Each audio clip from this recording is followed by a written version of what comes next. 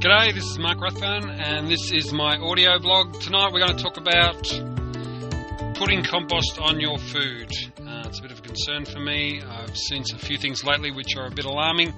So if you put compost directly onto your veggies, you better have a listen to this. Okay, talk to you soon.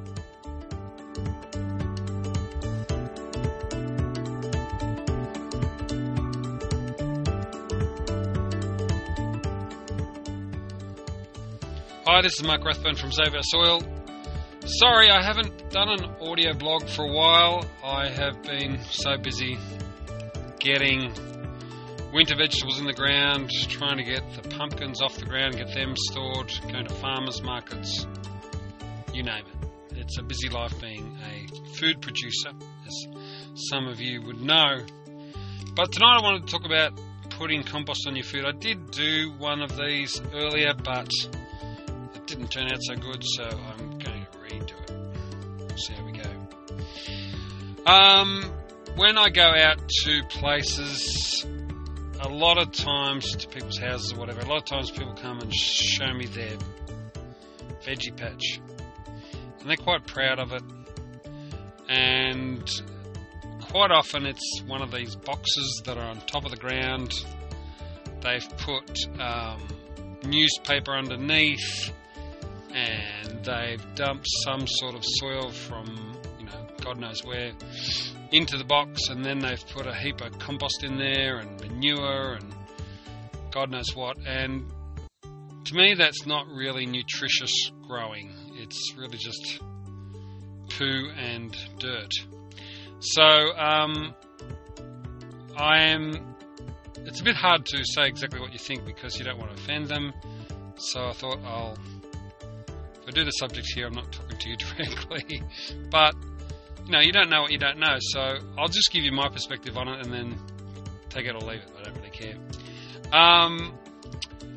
So the next point I wanted to make was compost shouldn't go straight onto the veggies themselves. It can be put in a green manure crop, which I'll talk about later, but I want you to look to nature when you want to make a decision about growing food. In nature, we lived on a dairy farm, and if a cow does its business on the ground, no other cow will eat around there for quite a few weeks.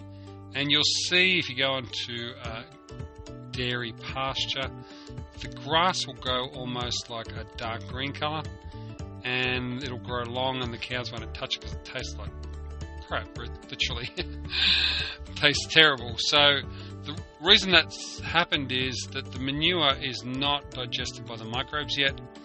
It's still being digested, and a lot of the stuff coming out of the manure is water soluble. So it'll mix with the water of the soil, go up the taproot of the plant with the water, and it won't be transpired off, but it'll be caught in the cell. The cell will be distended, and you'll get an overblown, dark, leafy green plant. And you can see that in some supermarket veggies and things like that. Same sort of thing happens when too much manure goes on food. So in nature you don't see tons of manure being dumped onto the ground. Maybe around a tree where all the birds perch and they do their business in the same place. That may happen, but in nature it's very far apart and not very often. So we've got to take that in mind when we grow natural vegetables. A lot of councils make compost now, and I would steer clear of those because you don't really know what goes into it, because the council compost comes from the green bin system, which is all the weeds and all the organic matter that's come from residents of a town. And they may stick anything in there. They may use all kinds of chemicals, all kinds of fertilizers, and you don't really know what organic matter's been put in there. So it's not a really good, clean, pure source of compost. So you're better off to make your own, especially when it's going on food. If you put it on your roses, it doesn't matter. But if you put it on your food, it does matter. So that's one thing just to take note of. Usually in BD, if we put on manure or put on any compost, we put 2 green manure crops first. That means that we might spread the manure on or the compost, and then we'll put a cover crop in made up of multi-species crops, including peas, beans, legumes, grasses, rye corns, all kinds of things, and we'll let the nutrients go into the soil, and some of that will go up into the crop. Then we'll dig that all back in, and then the microbes will eat all the crop, including the roots and the leaves. We'll aid that by spraying our microbes, which is prepared 500.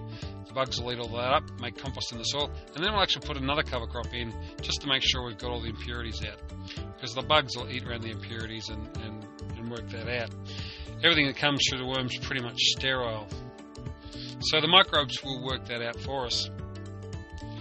So once we've done a couple of green manure crops, then we'll row up our soil, and this would take about 4 months to 8 months, maybe even longer, depending on what crops we put in and how long we grow them. So you've got almost a 12-month period before we get to grow stuff in it. It can be done quicker, but we want to be sure that all those things are broken down. So all the microbes have broken all that down into humus form. They basically, the fungi and the tiny little microbes have eaten the sugars from the carbohydrates in the plant.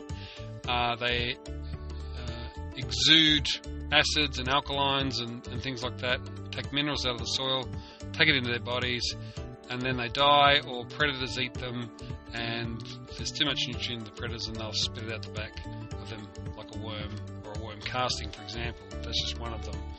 So that stuff coming out the back of the worm is basically like a humus, and that humus is the natural food for plants. So you've got the whole system working for you. So I wanted to make sure that people understood that, so that we have the soil in proper balance, and then once the humus is formed, the plant will eat selectively and not be drinking nutrient through the water or the soil, which may come from raw manures and raw composts. If composts are not broken down properly, they may as well be raw manure. And the only way to really tell that is they're usually chocolate brown, and when you roll it up in a ball, it won't smell, and it will be like a butter or a jelly. So that's really the only way to tell. It's called colloidal. If it smells bad, if it's black, if it's dry, if it's got fungi in it, it's probably no good. So you either got to put it through the compost or put it through a green manure system twice before you use it. So good nutrition comes from humus, and that's usually indicated in the flavour. Of course, our creator, or however we came about, put sensors on our tongue to tell us what's good flavour and what's not, especially when it comes to vegetables and food. So I believe that that's a good indicator of whether we've grown a good plant or not. If it doesn't taste anything at all, or it tastes a bit sour, a bit tart, then obviously the balance is not quite correct and we've done it incorrectly. So that's always a good indicator. Anyway, I just wanted to touch on that subject because I felt it was very important. I hope that you've found it valuable, and if you've got any questions, you can email me at saveoursoil59@gmail.com, and I will try and answer those questions for you. I'm sorry I haven't been around much. I just do this podcast when I've got time, and hopefully one day we will have some guests on the show, and we'll be able to bring you some other people other than myself, but at this stage I'm still trying to work this out. So, alright, thank you very much for listening. If you like the podcast, please let somebody else know it's here. I don't really promote it as such. I'm really just trying to learn this whole space. Okay, thanks for listening. See ya.